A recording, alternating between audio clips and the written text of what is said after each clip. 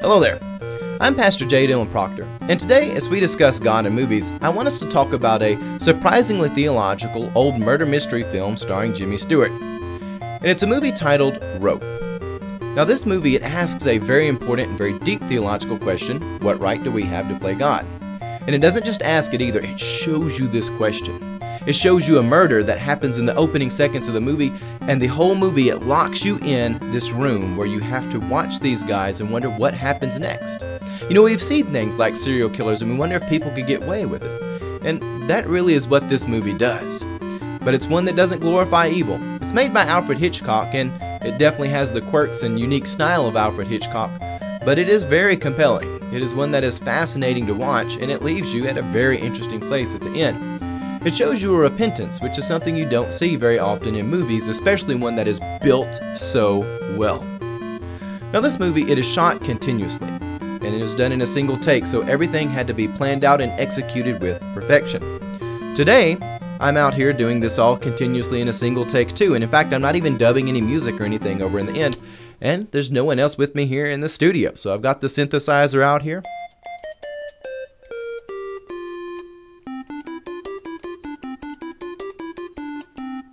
But I've got it sequenced in there so it can help play with me. But this is a really fascinating film, and it takes us to a place where we ask, what right do we have to play God? Now, while I've got you here with me, I wanted to share that I've got some interesting things going on in life. You see so many Christians of old who changed their identity and their names and things like that when they became followers of Christ, and I thought I might try that out too. So I've got my wallet with my ID, driver's license, and things like that, and you know, why not just get rid of that and start off with a new name? So we're going to make a little Diet Coke bomb here to get rid of it. And, you know, I don't want it to be covering me in Diet Coke either, because it really doesn't explode so much as just fizzle. So I'm going to take and put my Mentos Diet Coke bomb over there in the treasure chest I've got in here. And I'm also going to take my Mento and glue it to the top of my cap, not so much because I want it to stay up there, but because it'll give it a delay before it goes into the Diet Coke, because I don't want to be covered in it myself. If you ever made these, they make a big mess all over you, and that's not very fun. Alright, well, it's in there. Well, it got a little too glued. Oh, there we've got a reaction going. Let's seal it up, because we don't want to be covered in it. But let's talk about Rope. Rope is a wonderful film which takes you to the edge of your chair. You're constantly waiting for this resolution. You're on the cusp of curiosity, wondering what's going to happen to this. Now, it's not an extravagant plot where the universe is about to collapse, but instead it's a very small, local place where you see sin happening and weaving its web. And the movie, it builds on this plot. It shows you the question, what right do we have to play God? Now again, you think of Jimmy Stewart, and you think of things like It's a Wonderful Life, which is one of my favorite movies of all time. It shows us something God's been telling us all along, that the greatest adventure we can go on in life is just the adventure of family. You think you want to go all these places, but the wonderful life that you will truly find is found there within the family. This is what God's been telling men and women all along. And then another film with Jimmy Stewart, we think of something like Mr. Smith Goes to Washington, a really good movie. Many of us, we were watching this in school about a guy going to fight the monster that is Washington, D.C. These are fascinating films. You see a lot of similar elements in other movies, but Rope is different. It's different than any other movie I've seen, not just because it's shot continuously, but it's such a twist on the locked room murder mystery formula. And to give you a quick spoiler-free review, it is a thrilling movie. It doesn't glorify evil, but it locks you in the room with the murderers. It's a huge twist on the locked room mystery formula. In fact, you may not even be able to call it that because the formula of this movie is so different. It can't be compared to anything else I've seen. The movie spends its first few seconds showing you a murder without concealing the guilty party. And again, I'm not giving you any spoilers in saying that. It shows you the guilty party. It shows you their faces. It shows you who they killed. It shows you how they did it right in front of you. And then the movie locks you in there with them. And if you're to be captivated, if it's going to have your attention at all, it has to work really hard to do this. It has to build suspense. It has to build that stirring of the nerves in some way that's quite compelling. So when I say this is a locked room mystery, I mean you, the audience, the viewer. You're the one who's locked in. In Alfred Hitchcock, he goes above and beyond in keeping you entertained for a full feature film using nothing but a thrilling plot. Nothing outside the room, no CGI, nothing like that, just a thrilling plot and that question of what right do we have to play God? So again, we come here and we find this fascinating plot. It is one that's about a murder. And I'm not giving you any spoilers when I say there's two guys that kill somebody just for the artistic purpose of it, because that's what the first few seconds of the movie are. If you've watched enough of this movie to see some characters on screen, you'll know that's what's going on. But the question of what right do we have to play God, it's one that when we think about it, we realize, as even though we think we have good intentions, even though we think we're intelligent, we might be blind to our own wickedness. This movie, it doesn't have the traditional archetypes you might expect, but instead it has some really specific and also a little bit nuanced archetypes. It shows you a sociopath and a psychopath, which are not the same thing.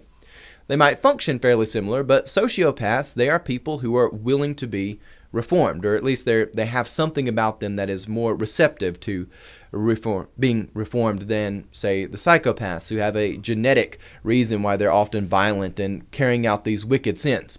God himself can change their hearts, but when it comes to therapy and things like that, sociopaths are much more receptive to that sort of treatment. In this movie, it shows you the difference. It shows you people who are philosophers, who say, oh, well, what if the intelligent knew more about life than, say, the dumb? This movie shows you that intelligence and wisdom are not the same thing.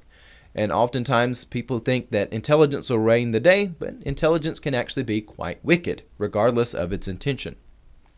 So this is a fascinating movie. I highly recommend you check it out. I realize being a 1948 film, it's not for everyone, but it is something that I think you would enjoy if you can get your hands on it. So let's get to a few spoilers on this. And if you want to see what happens here in the chest, which, again, the Diet Coke should destroy everything that I've got in there. And we're doing this continuously, so there's going to be some issues like that. So when you check that out later, we'll see what happens, but you got to stick around to the end. But for some spoilers now, when I say this is a locked room mystery, I mean that only to as much of an extent as you can use that title, because it doesn't follow the traditional formula. But it does leave you in a place where you're figuring out what happens next. And again, we've seen moments like this. We wonder, what if you wanted to be a serial killer and you were just really clever about it? You cleaned up your tracks. Could you get away with it? What if you were just someone who was really ambitious and wanted to commit murders and didn't care what happens? Well, all those questions are kind of addressed in this movie. And it leaves you wondering what will happen. These two guys, they come in, they murder their friend in the first few seconds, and they stuff him in a box, and then they serve dinner and invite his parents over to eat on top of where their son's body is. You, as a viewer, you're locked into this scene. You're locked in there just as the body is sitting in that chest. And the question is, what happens next? When it comes to movies and even television as a whole, I've come to notice that the higher the stakes are in the movie, the worse the writing tends to be. If the writers are skilled at keeping your attention with the plot, then they don't need a lot of explosions or things like that. But if they're not skilled at keeping your attention with the plot, they're going to add explosions and they're going to escalate the threat. Maybe it's not just a few people die, but maybe it's a whole nation or a whole planet or the whole universe. There seems to be this relationship with plot and really the stakes, and the higher the stakes are, the worse the writing is. I kind of feel like people who are writers, they kind of use these. This movie, it's in the realm where the threat is really kind of low, especially since the murder happens in the first few seconds, but the plot is extremely high. It is made in 1948, so it doesn't move in the way that a modern movie would move as far as the plot goes. But it has to develop the characters. It has to develop the story. It has to make you think about the question even before it is said out loud. So this movie is really fascinating. And from the Christian perspective, it's a movie that I highly recommend. It gives you insight into sociopathy and psychopathy. It gives you insight into wickedness of sin and people who think that they're skilled enough to live out their pet sins on the side. And it also shows us a great moment of repentance. This isn't a movie that glorifies evil. And I know I said that earlier, but I really want to hash that point. This is a movie that shows a true repentance. And it's not one that's thrown in there as a one-liner either. You see it happen. You see somebody who has a complete different mentality at the beginning of the movie than at the end. And you see as it goes through, you see their heart turn. You see the gears working in their head. The acting in this movie is absolutely phenomenal, and I highly recommend it. So that's really what Rope is. It's a great thriller. It asks the question, what right do we have to play God? It shows you repentance, and it leaves you at a moment of resolution, even though there are still some questions. So we look here And I went to get rid of my identity. See, let's see what happens here. Again, it was never meant to be in a big explosion. It just kind of fizzes out all over the place. But I guess the bottle never really went off. And there's not a second bottle in here. You can see I've got the Works of Love, hoping to ruin that. The other half of my wallet, I was hoping to get everything destroyed in the chest here. Yep, it's empty. But the truth is, I guess if your bottle's hermetically sealed, it never will go off. Maybe I knew that all along. Maybe I didn't. Who knows? If you want something which will leave you at that place of mystery, but also shows you some good theology and stirs your nerves, makes you think, then check out Rope. Buy it on eBay for like $6.45 shipped to your house, or you can rent it on somewhere like Amazon.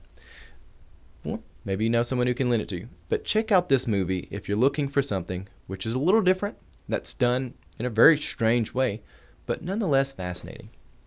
So thank you for joining me. Again, I'm Pastor J. Dylan Proctor. With that, God love you and have a blessed day.